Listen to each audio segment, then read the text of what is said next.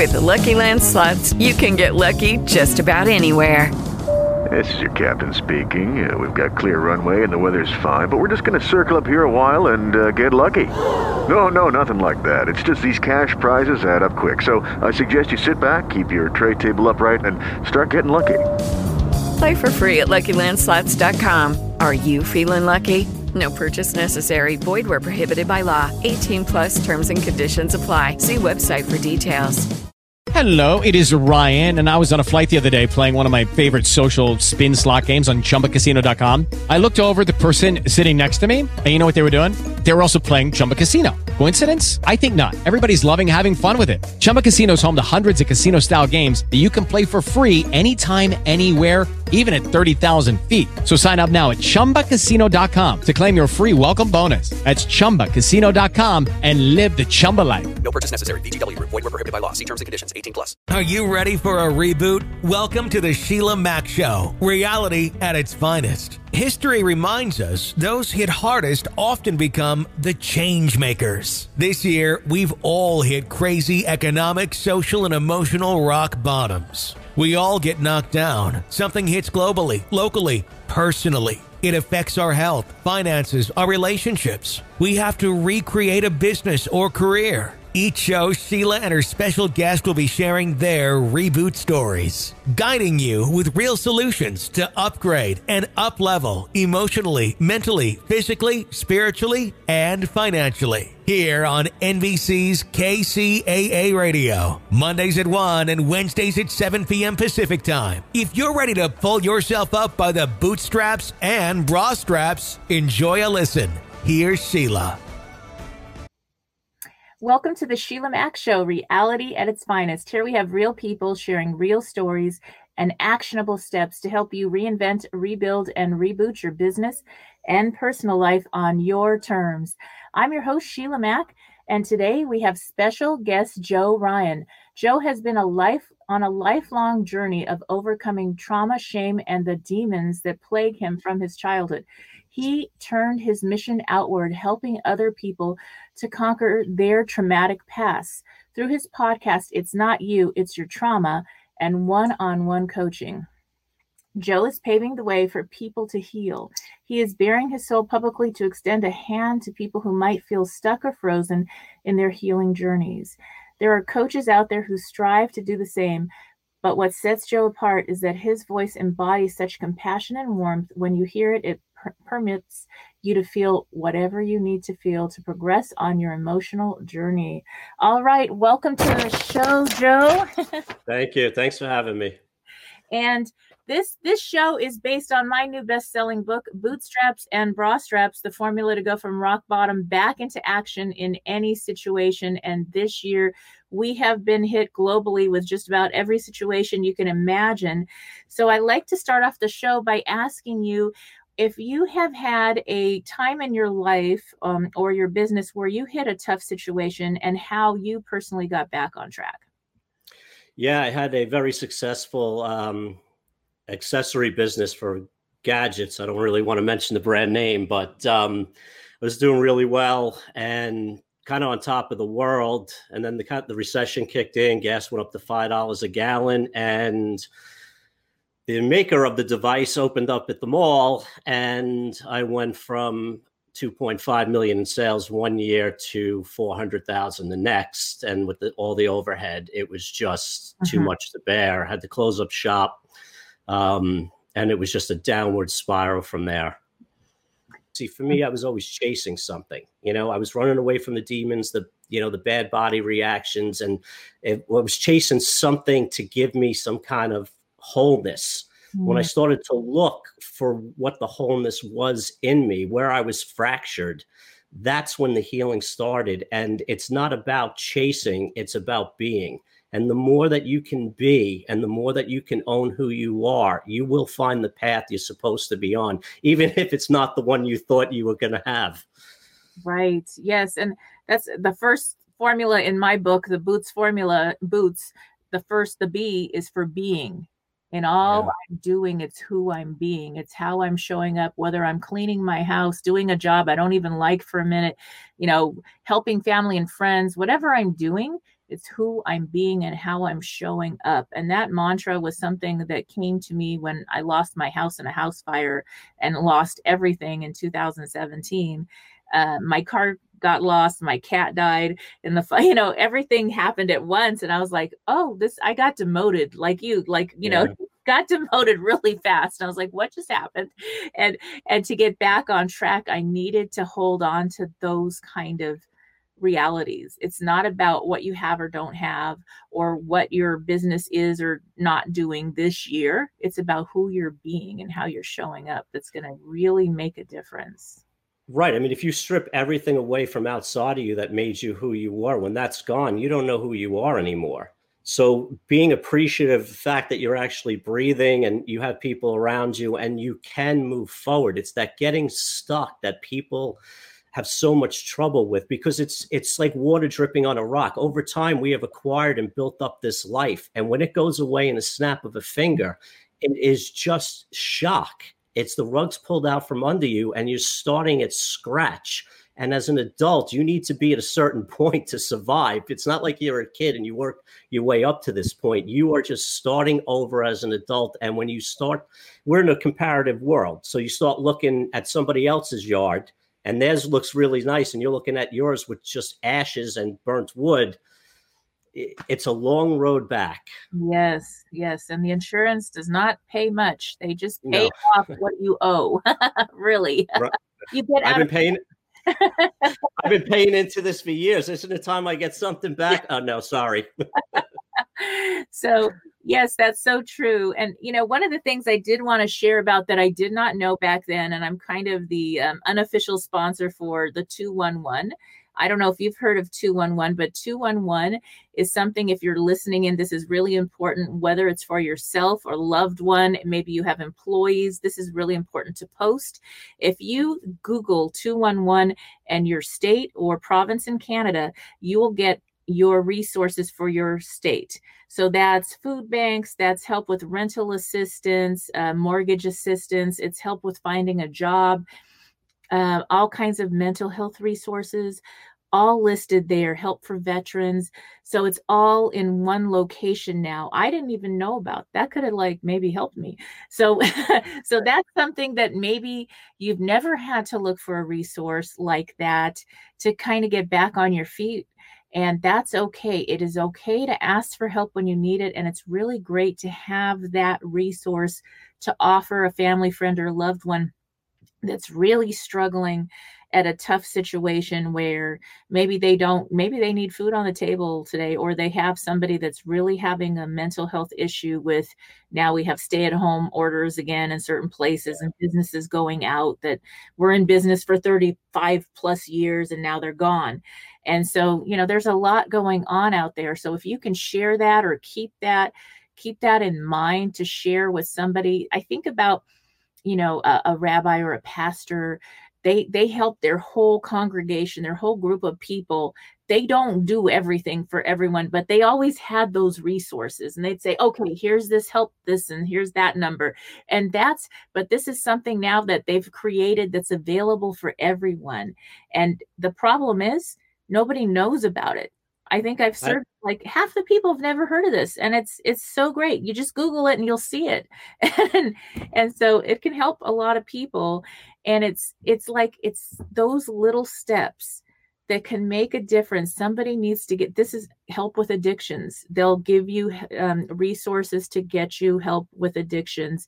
And then you can get into a program. You can work with Joe. You can work with me. You can work with different people, but you might need something that's really important now to get you to that first level, to get to ground zero, to start to build. It's really difficult to ask for help. You have to go through your pride and your ego and humble yourself. And, the whole growth and moving forward and becoming unstuck is getting into that vulnerability of actually being able to ask for help without feeling shame. And I guess, with everything that's going on now, you would hope that people would get to the point where if they are struggling, they're going to reach out. I mean, you couldn't even imagine this ever happened, but the whole world is kind of in the same headspace, so to speak, because we're all facing the same thing at the same time. I don't think that's ever happened that I could think of. And if at this point, we need to be reaching out. You need to be checking in on people who live alone. Now, I live by myself 16 hours a day. I wake up and I'm like, how do I kill the next 16 hours? You know, if you don't have that lifeline of people, because I mean, humans just our native instinct is to connect. And what's going on now is we are disconnecting, and addiction and alcoholism has gone through the roof in the past year. So keep reaching out and keep checking on people that you know and you care about. Yes, it's very true. And I mean, this year alone, I have 6 children, 3 I adopted, 3 that are my own, that you know, they're all grown now, and 5 children that I've known that are in their 20s have passed away from either drug abuse or suicide. 3 suicides in a year. And they're kids that my kids knew that hung out at my home when they were growing up, you know, that they went to private schools. They, you know, they had the best, but they just had things going on. And this year was a lot. It is a lot. And, you know, you learn that how difficult it is to sit with yourself for long periods of time. Social interaction is huge. There is so much suicide going on right now. It is so hard to sit contained and just, you kind of feel like a caged animal. You feel like you're within an emotional prison, and not being able to interact and not being able to connect. That loneliness and that sadness kicks in, and the wheels start spinning in your head, and it could be just a spiral.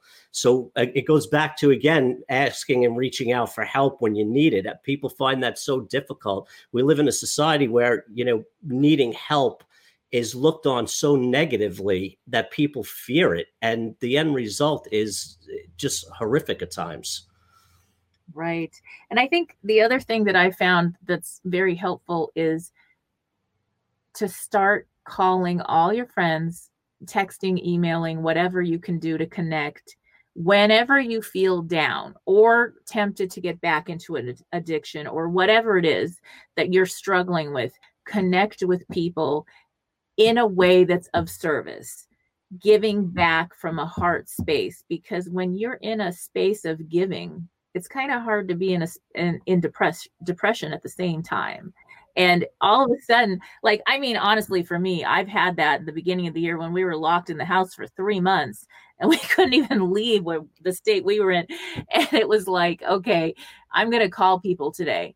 And I would just, you know, I would message people, text people, and then I'd be on the phone. And the next thing you know, I was happy. And they were like, I was lonely too. And I was going through it, and we would start connecting that way. So that's another way to really, you get out of your own head and into your heart again. And it really has helped.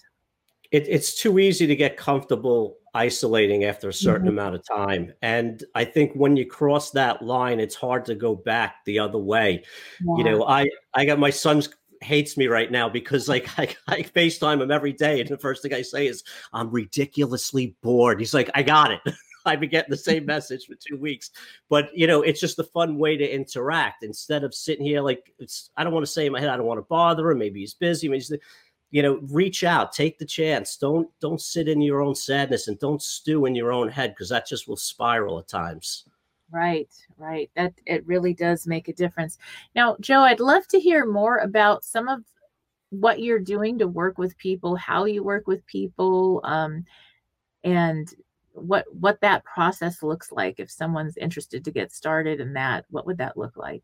Most of the people find me through the podcast, and then I have them, you know, send me an email, and then we'll do a Zoom, and we'll just see if it's a right fit. You know, not everybody, every coach or every therapist is going to be a right fit for each person. And so we do about 15, 20-minute call, and based on how they feel, they'll either continue or not. And they go to the website, they'll schedule times that they want to, that they're available, and we do it over Zoom mostly, or FaceTime. And especially now with the pandemic, people are completely isolated. I'm dealing with people in Australia, UK, just all over the world, Canada. You know, I'm in New York, so it's kind of interesting hearing other people's stories about the pandemic in other countries.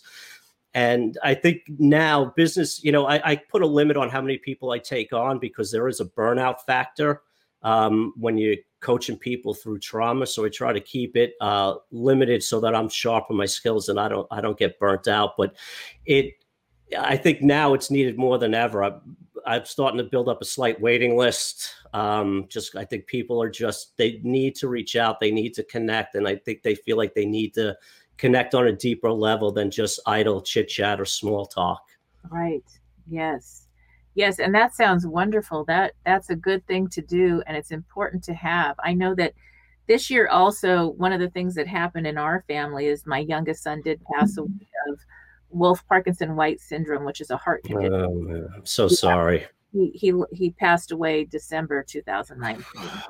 And it was really hard on us. My youngest daughter came. Step into the world of power, loyalty, and luck. I'm gonna make him an offer he can't refuse. With family, cannolis, and spins mean everything. Now, you wanna get mixed up in the family business. Introducing The Godfather at ChumbaCasino.com.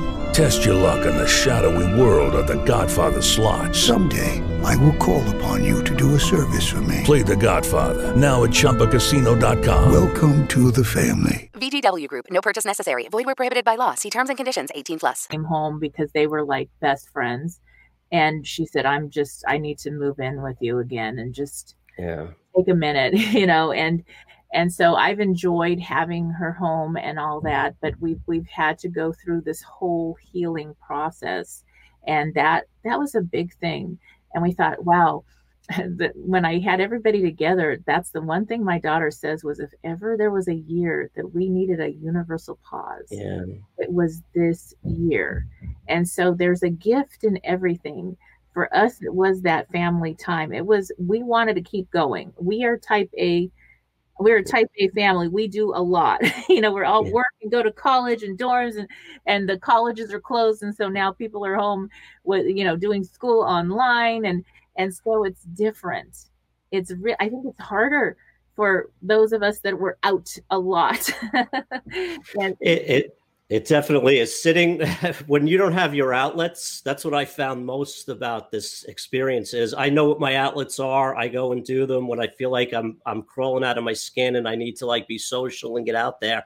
It's just easy. I get on the train and I'm done. Now it's, you just kind of looking out your window going, well, I got nowhere to go and nothing to do. So I guess I'm going to have to sit with this a while. And the phone calls get interesting because it's like, how much am I really reporting on at this point?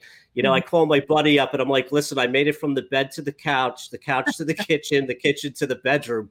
I'll call you in a week with the same report. There's really not much going on to have the conversation. So it is a lot of time sitting with yourself and with your feelings. And I've tried to make the best use out of that because I've never really had to sit this long. I like to keep moving. I like to keep, I like to keep just one step ahead of my nervous system. You know what I mean? And now it's like the brakes are put on and you have to sit with it. So that for me, that's the silver lining for me is that I'm actually getting to know myself on a level that I would not have been able to if all of this wasn't going on, because you're sitting there and I'm thinking I would do the same thing every couple of weeks. I'm like, yeah, I'll be back to normal soon. And then a couple of weeks go by and that sense of reality just slaps me in the face. And I'm like, no, this is a long haul. You better get used to being alone and being isolated. So you can fight it or you can embrace it and try to work through it. Yes. I mean, for me, this radio show and then all the courses I teach and working with other people. I do a whole bunch of free courses with women in shelters and different things as well. And it's really helped me. Like it's blessing me as much as I'm helping other people. It blesses me with connection and with that social connection because I'm very social. And so for me, it's like, okay, that's what I needed. And when you, I'm sorry. Well, I was just going to say, when you helping people on when you're giving and you're helping, it's that emotional level. There's that connection, underneath where it's like a human connection. So you have the social connection with other people, but when you're giving back and you're helping, there's a whole undercurrent that just fills you with this great energy and lifts you up. It is so important. And that's the scary part now, is everybody's so isolated and that connection's broken. And it's just causing a lot of, sadness and depression and addiction. Yes. And I'd love to hear maybe a typical day. Like, do you do meditation, exercise? How do you work in all those things to help you with your mindset as you've figured out how to get from a rock bottom back on track? What tools did you use? And what does your typical day look like as far as those things go? Well, when I hit bottom, showering and making coffee was, a 3-day event. I would just sit there and, I didn't have the energy for it. So I would just slowly start adding one thing on here, one thing there. And, I was never a big exercise guy, but I started walking, and then I started hiking, and then I started biking. So right now it's cold here in New York, so biking is really not an option. But I got up to biking 60 miles a week in the city. That became kind of my meditation. I would spread out a blanket in Central Park, and I would actually meditate there. Being out in nature, trails, lakes, hikes, and biking, I find nature and exercise just so freeing and so clearing in so many ways, physically, mentally, emotionally. But it was hard. I mean, I was a guy that didn't exercise at all. I was a workaholic, 16 hours a day. I was eating Krispy Kremes and drinking coffee and Coke around the clock. It's just, I was in bad shape physically. So it was weaning off of just bad stuff going into my body and starting to slowly put better stuff in, and getting off the couch and start moving a little, to the point where I don't really want to sit around anymore. And that was most of my life, was kind of like a little, on my downtime, it was just couch potato. Now it's get up and go, but it's a slow process. If I was to sit here and say, I want to be in shape and I want to be running this much, and I can't really make it around the block without getting winded, I'm not going to get off the couch. Be excited and be happy, and, give yourself some credit for actually lacing up the shoes, getting out there. And even if it's a half a block, and just keep doing that a couple of days a week, you will build on it. Everything is just a slow process. You will get there. It's relearning and remapping your brain to learn what the new you, it will enjoy, because the old me wasn't really happy. So I don't want to go back to those things. Yes, that's one thing. There's a spiritual energetic chiropractor. He works with Tony Robbins. His name is Donnie Epstein, and I've gone to all his programs, and he says that sometimes when things fall apart, they reorganize to something even better. And they needed to really get us on track. And I really feel like as a world, we're reorganizing, hopefully, to something much better. And it's painful whenever, the other thing Donnie says a lot is, it's painful when you're not on track, and you will keep getting roadblocks. You will keep getting pain because you're not on your purpose and your path. Until you do that reorganizing. And that's really a painful thing to have to do. But once you do it, you have that peace. It is. It's an inward process. So I like to call it original pain. What the abuse and trauma that happened causes scars and pain. And, if it happens when you're young, you don't know how to process it or self-soothe or emotionally deal with it. So we kind of cut it off from ourselves, and we push it down and bury it. And that's the coping skill that we learn going through life, is we keep burying it. So within us, we are completely overrun with all these emotions that we've never dealt with. So there's no room for anything new. You put a feather on me, I'm going to collapse because I have no more room. So if we start to go in and remap and reorganize and start to process the pain and the hurt and the anxiety and the feelings, it's a grieving process. You feel that original pain, you grieve the sadness, and then you release it. And then you're just emotionally 1,000 pounds lighter when things do come up in your path. As they come up, you can process them easily, because you've learned that I don't have to bury this and pretend it's not there. I can actually work through it, have an understanding of it, and make myself okay with what had happened. And now I have even more coping skills going forward. Yes. And I think that for my family and I, like I had mentioned, losing my son this year, my daughter's studying psychology. So we both did a lot of work in studying psychology and this and that together even. And that really helped us, because one of the things I was like, everybody has permission to scream, to yell, to cry, to grieve. I'm paying for everybody to get grief counseling as much as you need. That means this December, when we started having, okay, it's the anniversary date. Oh, this is hard. Call the grief counselor again. Right. Need to. And it was that, yes, that doesn't mean we're stuck in it all the time, but we have that time where, as a family or individually, or if you need to wake me up at 3 a.m. because you just need to cry and talk, we're going to do that. And we did a lot of that this year. And I know that that's really helped. It doesn't mean that it goes away. You learn to live with a loss like that. It doesn't ever go away, especially as a parent, but it's something that if you keep it inside, that's when you start getting ill. You get, sickness, physical sickness. You're not, like you said, your CPU, if your computer is so full, you can't process information anymore. Right. And then one little thing happens and it's over. You can't deal. I mean, imagine we did the funeral in January because of the holidays. And then a few months later, we're waking up and COVID hit. And we were like, are you serious?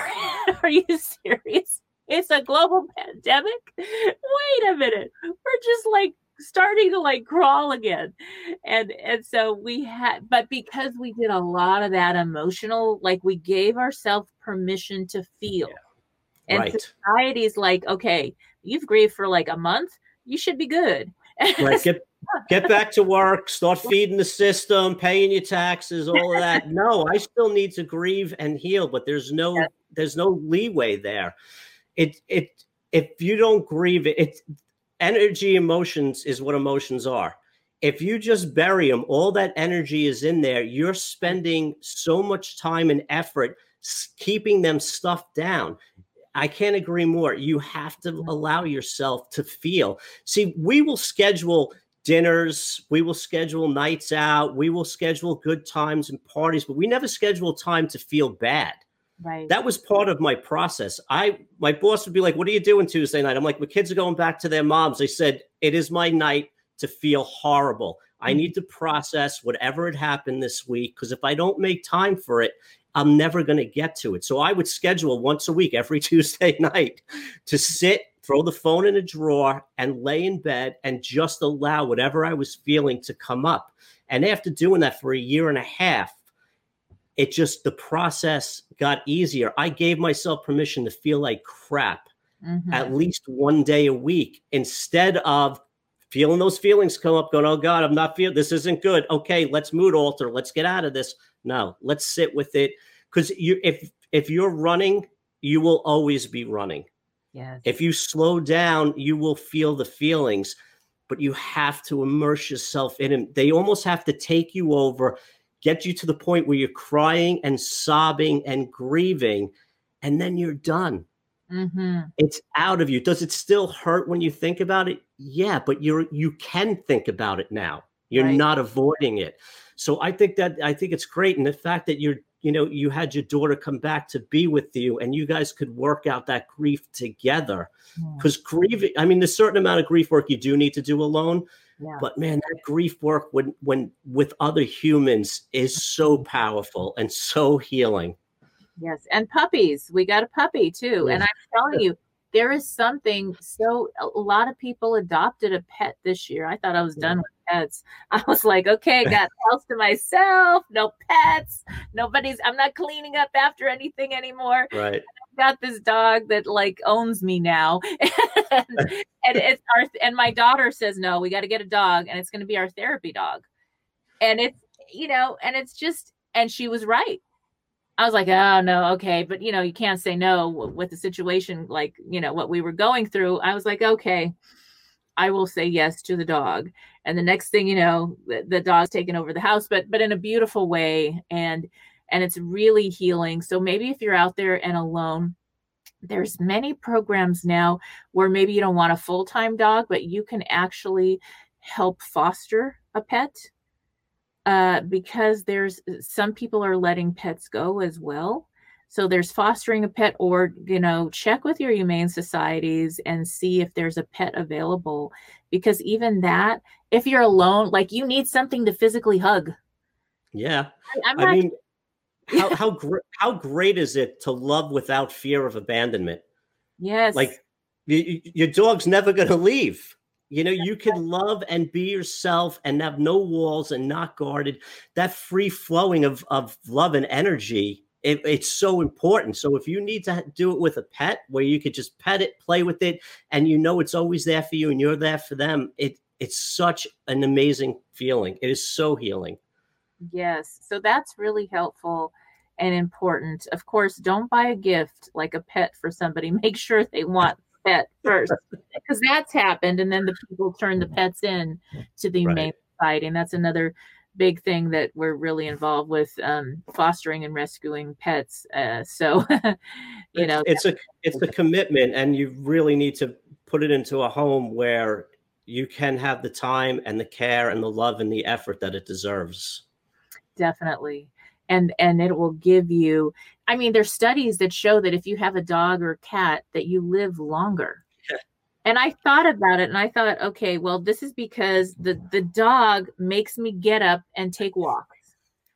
It has literally got, like, the dog knows the minute I'm going to sit down, it's like, nope, you cannot sit on. Hey guys, it is Ryan. I'm not sure if you know this about me, but I'm a bit of a fun fanatic when I can. I like to work, but I like fun too. It's a thing. And now the truth is out there. I can tell you about my favorite place to have fun. Chumba Casino. They have hundreds of social casino style games to choose from, with new games released each week. You can play for free anytime, anywhere. And each day brings a new chance to collect daily bonuses. So join me in the fun. Sign up now at ChumbaCasino.com. No purchase necessary. VGW Group. Void where prohibited by law. See terms and conditions. 18+. If you only have a 401k, you're not getting the most for retirement. Wait, what? Add a Robinhood IRA on top, then they'll boost it by 3%. You can do that? And if you transfer in any retirement account, you get 3% on top of that. Is there a limit to the match? No limit. Robinhood Gold gets you the biggest contribution match of any IRA on the market. Sign up for Robinhood Gold at Robinhood.com/boost by April 30th. Subscription fees apply. Investing involves risk. 3% match requires gold for 1 year from first match. Must keep IRA for 5 years. Match on transfers subject to additional terms and conditions. Robinhood Financial LLC, member SIPC.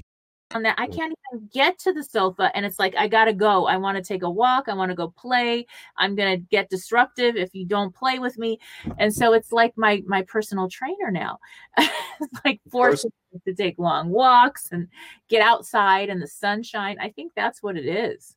It's absolutely. You get a little more exercise, you get motivated, you do more, and you get to access a part of your heart and soul that it's readily available at any moment. Your pet's there. You can just play with it, pet it, it'll sit on your lap. There's just, you sit in a place that we don't really sit in most of the time if we don't have pets. And I find that is very healing, being able to go to that empathetic, compassionate, loving place within yourself and exercise that muscle in a way where you're not fearing rejection or anything else. It's just, you're completely open.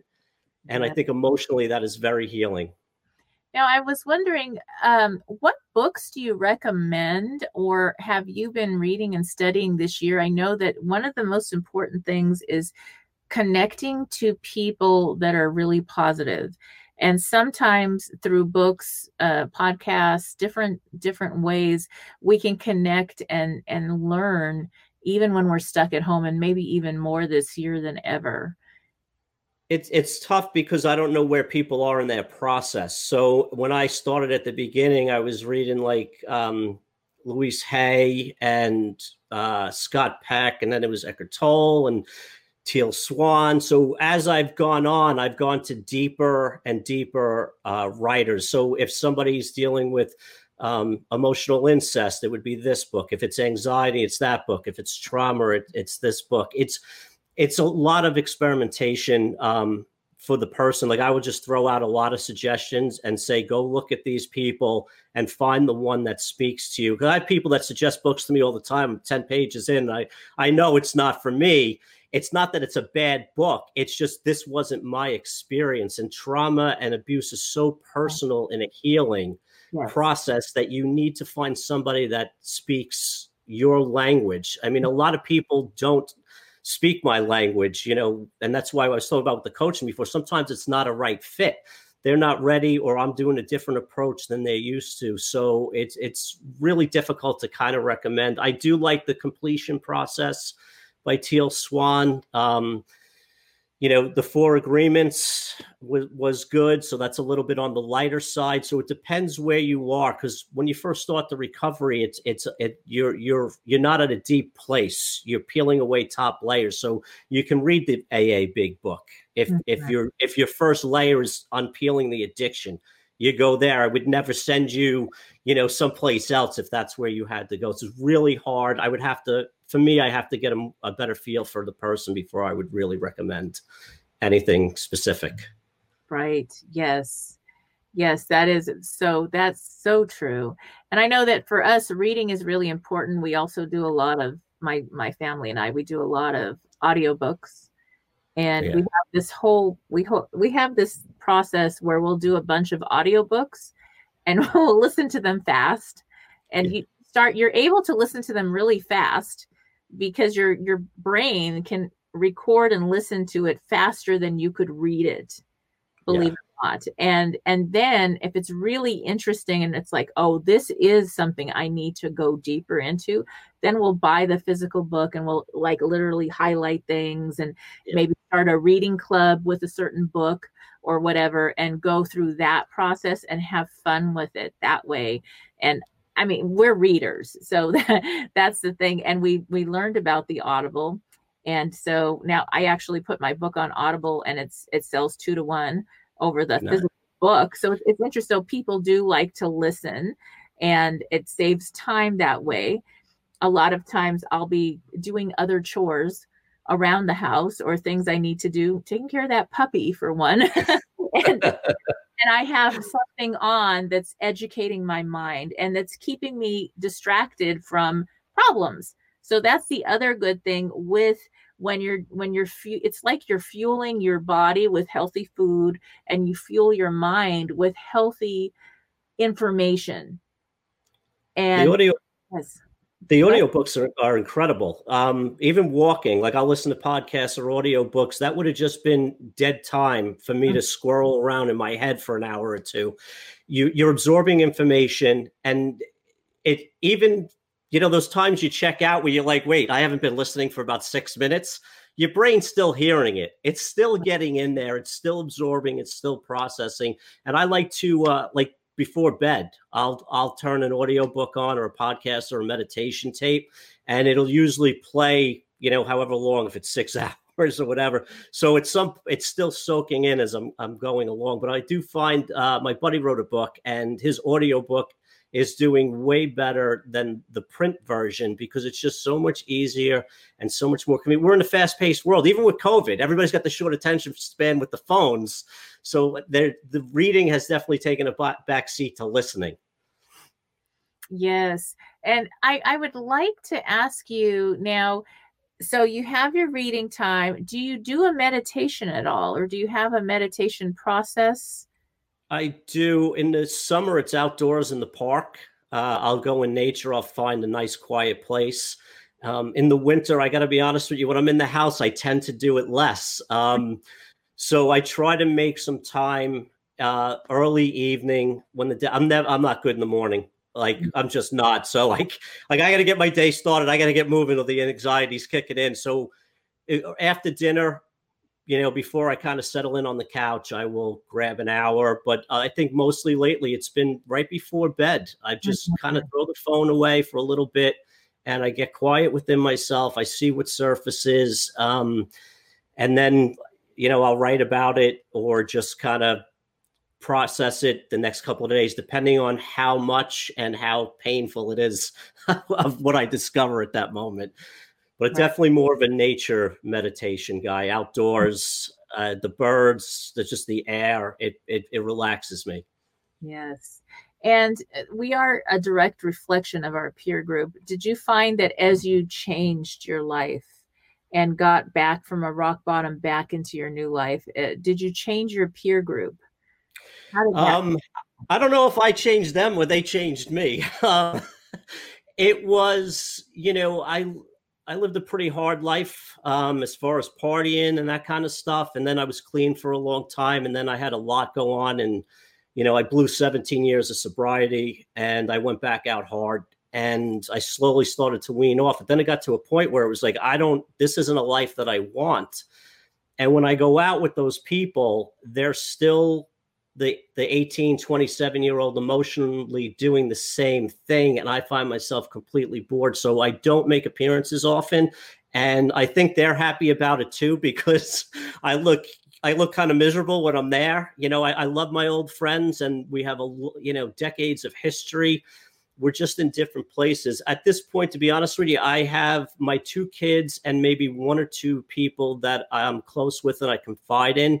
Right. And I would rather belong to myself than fit in where I don't belong. Yeah. And the loneliness was really hard. I'm a complete codependent. I need the mirroring of other people. So weaning off of that addiction was really hard and had to sit with that. I don't think there's any other way I could do it. When I first went to AA and I had my 17 years, I moved far away from where I lived and I didn't have contact with those people for almost a decade until I felt strong enough to be around them. So part of the process is you're going to be alone and things are going to change. But the good news about that is the people that you do connect with, you can be open and honest and vulnerable with, and they have your back in a real, genuine way. As opposed to, he's suiting my needs because I don't want to be alone and I don't want to go out. I need a wingman, whatever the case may be. So everything has changed. And I find that I don't think I really like humans that much because there's only very few that I choose to spend time with. But it's really good time that I'm spending, even though it's not often. Mm-hmm. Yes. And that is something very true for myself as well. I have an incredible group of friends and a peer group that's just amazing from around the world.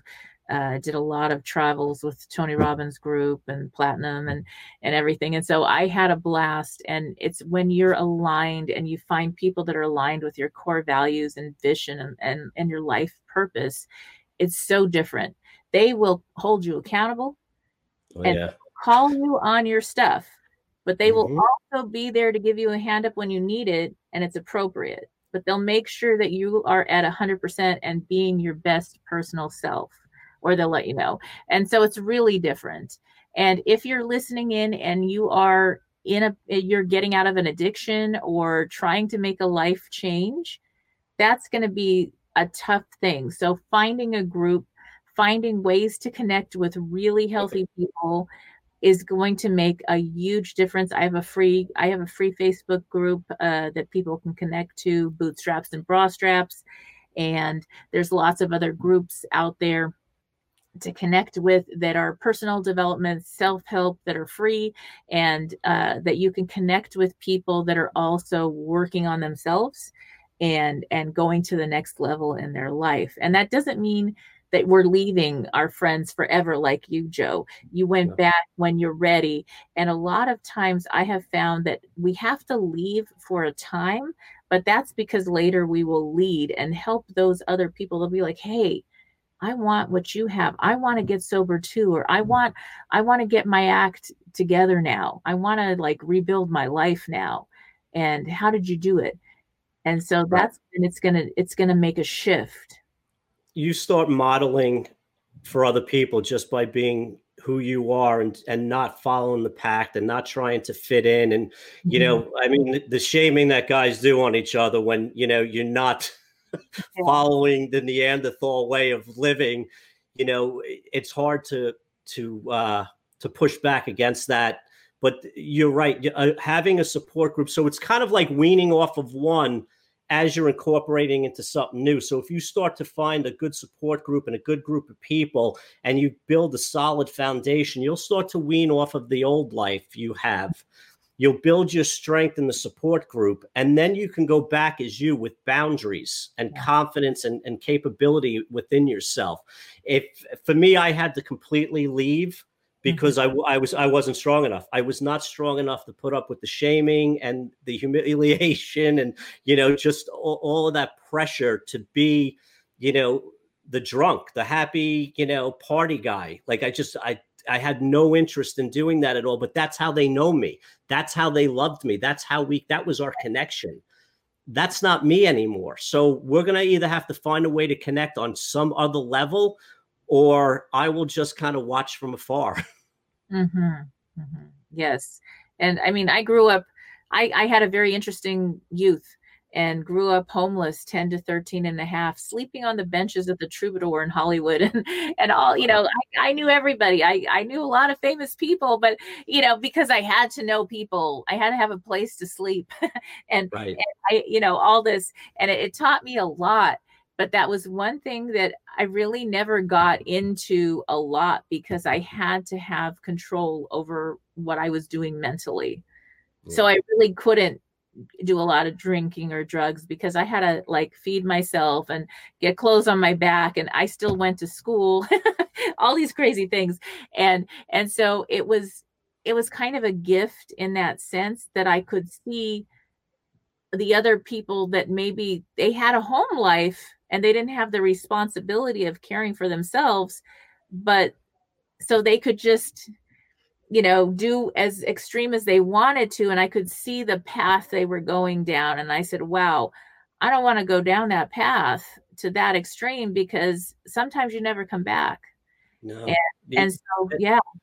And look at how far you've come from sleeping on benches, homeless, to having a family and a home and wrote a book and all the good work that you're doing. I mean, that is a success story right there.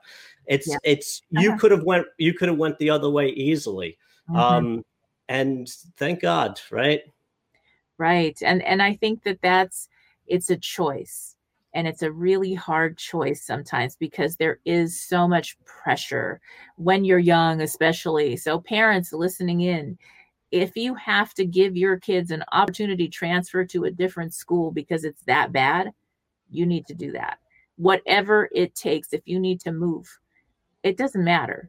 Whatever you need to do, it's going to cost you less money.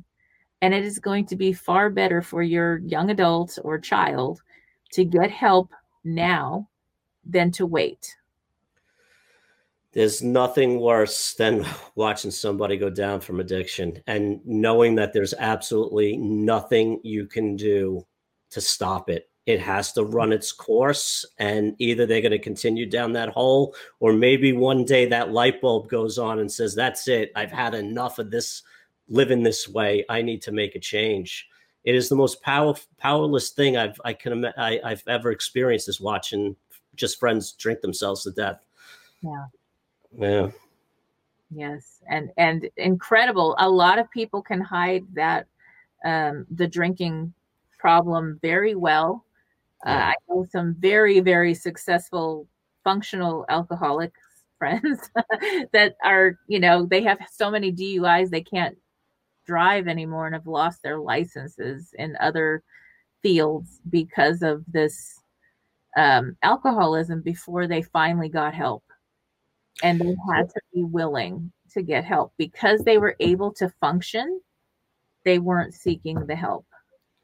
Some people have to hit a real hard bottom before they wake up. I mean, I hope I've hit my last bottom, but I hit one and I was like, it was a wake up call, but it wasn't enough. I had to hit 3 more bottoms before I finally got it. So, as hard as it is, I mean, if a couple of DWIs don't do it, I don't know what's gonna do it, Right. But everybody's path is different. Everybody's pain is different, and their tolerance level and the bottoms are different. You just hope that one day they get it and it clicks and they change the direction. Yes. So it is really, there's so much pressure also with friends like that are functioning. Bless them. But so it is best to remove yourself from those temptations. And that's whether you're like, okay, maybe you're just going on a New Year's diet. You're not going to want to go out with the friends that are going to go to the fast food if you're able to go out to the state, or, and go, or they're going to bring you a cake and a whole bunch to drink. And that's probably not going to work out very well for your New Year's resolution plan to get rid of the COVID-20. It's not going to happen. No, it's so important to know who you are and what you want out of life. It's so easy to go with the crowd. Everybody's going to the diner and you're eating cheeseburgers and fries with gravy and cheese at 2:00 in the morning. Or do I just go home and go to bed? I would always choose the diner because I didn't want to be alone and I didn't want the party to end. And as you get to know yourself and know what's important, you start to make better choices, and what the rest of the people around you think starts to matter less. So the more you care about what you think of you, as opposed to what the others around you think to you, your life will change drastically when you make that change. And you'll have some peace. Because really, when you think about this life, and this year we've lost a lot of people, whether it's COVID or different situations, and it kind of is a wake-up call to what really matters most. And you say, wait a minute, in the long run, is pleasing my friends that maybe aren't aligned, are they really even your friends? This year, you may have found out they're not even your friends unless you're drinking or unless you're eating cake or whatever it is. And so you're like, wait a minute, these aren't even aligned friends. And so maybe this is a good year to find people that are aligned. And when you're really solid on who you are, who you're being and all you're doing, what your values are, and you're in self-love, that's a really important part of it, is the self-love and honoring your needs over everybody else's when it comes to these things, being able to set those boundaries and say no. So it's a big yes to yourself. Then you start attracting those healthy peers and friends that are going to be your lifelong real friends. Right. The ones that honor your decisions. I don't want to go to the bar tonight. I don't want to go see this band tonight. I don't want to go skiing this weekend. Oh, come on. What do you mean? You always, no. My real friends would be like, what's going on? You all right?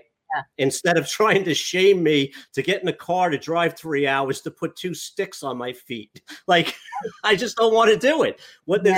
It's not more complicated than that. But so those are the people you're going to start gravitating to more, who give you space to be you, who honor the boundaries that you set, instead of trying to shame you into doing what they want so that they get what they want out of you.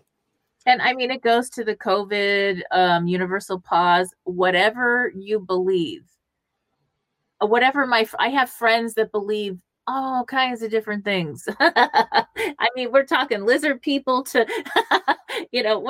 some very interesting things, all kinds of conspiracies and this and that, and vaccines, no vaccines, this and that.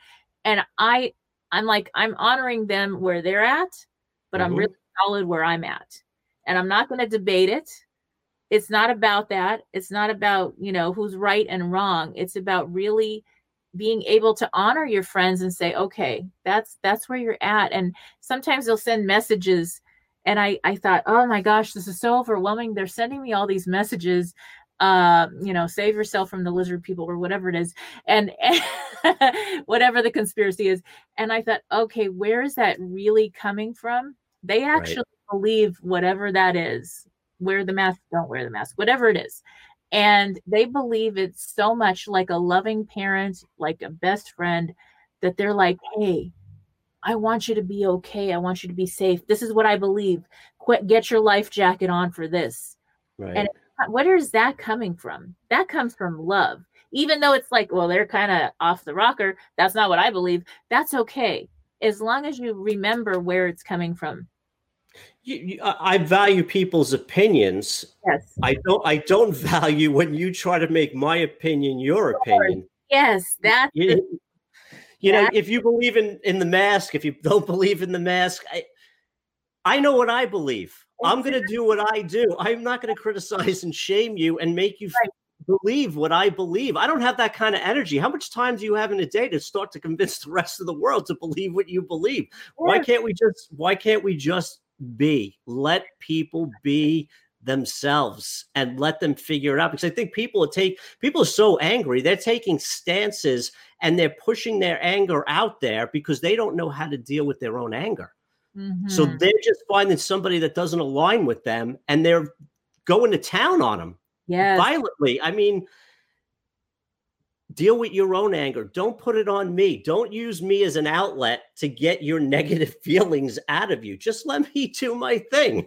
I'm respectful. Exactly. I do the right thing. But if for me, if my right thing for you is wrong, then you're just going to have to deal with that. And right. I'm going to have to deal with it the other way. If I don't agree with you, I will quietly deal with it. Right. Yes. And I know Dr. Wayne had this saying, Dr. Wayne Dyer, he had a saying, if you squeeze an orange, you're going to get orange juice. So right now we're all being squeezed, and what comes out of people is what's inside. And if they haven't done the work and dealt with the trauma, they're going to come out with, this is a crazy situation. And now they got anger and they're forcing whatever they believe on everyone in an angry way or whatever it is. And so that's where doing this kind of work is really going to help with that healing. We are responsible for our own emotions. If I'm in a relationship and she just ghosts and goes away, mm-hmm. me being angry at her just keeps me a victim. Yes. Me processing my hurt and where the abandonment issues that I have are and healing myself, that's where I need to be looking. I shouldn't be pointing a finger at somebody else. I mean, it wasn't a nice thing to do, but the more I put the focus on what she did versus on how I reacted, I will stay a victim my entire life until I take care of my own emotions. Exactly. And I know that for me, I also got divorced. It was a very healthy thing to do. We were in an arranged marriage that wasn't right. We were just not aligned. Let's just put it that way. Never worked. He never worked. I did all the work, and it just wasn't right. And it wasn't angry or anything. It just wasn't a right thing.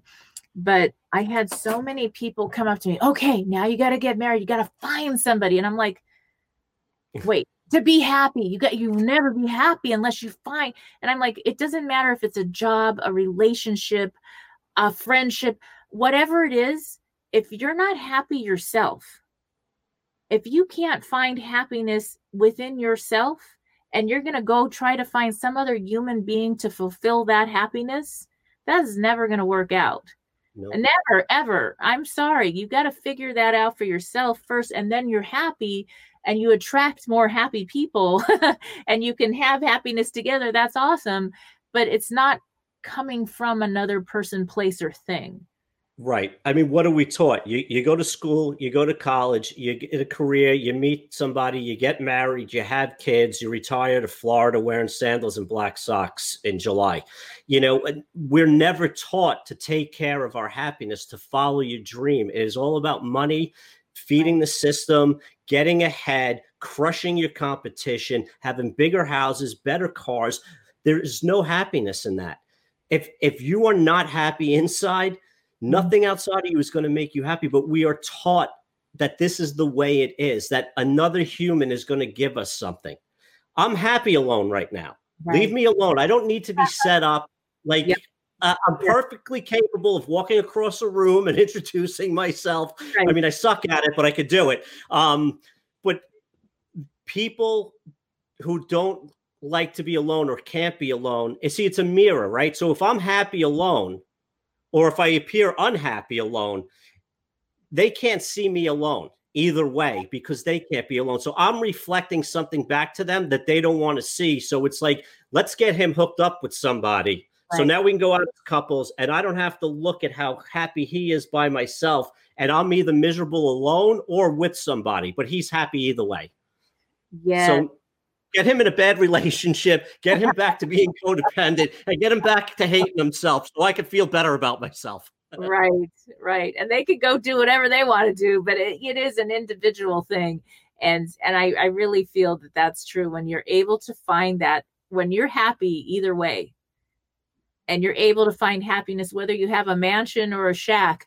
It doesn't, when I lost my house, I found happiness. I was in a little 400 square foot prefab mobile home that I had made into vacation rentals. And I was in the little, like, where you store the towels. That's where I was staying. And you know what? I was able to find happiness, and I got out of there really quick, obviously, but I was able to find peace and happiness. And I said, oh, wow, I still own that. It's all perspective. You can look at it from a victim role, or you can start to empower yourself. We're just not taught to empower ourselves. We're not taught to be independent. We're taught to be codependent. We're taught that happiness is outside of ourselves. Just getting out of the victim role, stop blaming and start empowering. That's the shift. It's so hard. It's so difficult. Nobody's talking about it. Nobody teaches it. And it goes against everything that we were raised to be. So when you start doing it the other way, people are going to judge and shame you. And if you're not strong enough to handle it, and that's what you were saying before about getting away from your older crowd and finding a new place of support, you need people who have walked the... See, we all have the ability to heal ourselves. The only difference between somebody just started sooner. That's all. Or somebody's working a little bit harder. We're all on the same path. We want to get there. We just have no direction. So find the people that speak to you. Find the people that are living a life that's attractive to you, and talk to them and confide in them. Try to build some trust and be able to communicate on a level that isn't about, what's on Netflix tonight. You know what I mean? Yes. Such a good conversation, Joe. And we are coming to the end of the hour. So I'd love for you to share how people can connect with you, to work with you, and do some of this work. Yes, that'd be great. Mostly everything's at my website, joeryan.com. I'm on Instagram probably more than anything, at Joe Ryan. And the name of the podcast is It's Not You, It's Your Trauma. It's on Apple and Spotify and everywhere. But if you go to joeryan.com/links, it has all my social, all the ways to contact me. And you can find all the information there. Awesome. All right. Thank you. All right. Stay tuned, and we will be back after these messages. And now I have some homework for you. I would love for you to grab a copy of my new best-selling book, Bootstraps and Bra Straps, The Formula to Go from Rock Bottom Back into Action in Any Situation. It is now available on Audible, as well as on Amazon and Kindle, and at www.sheilamac.com.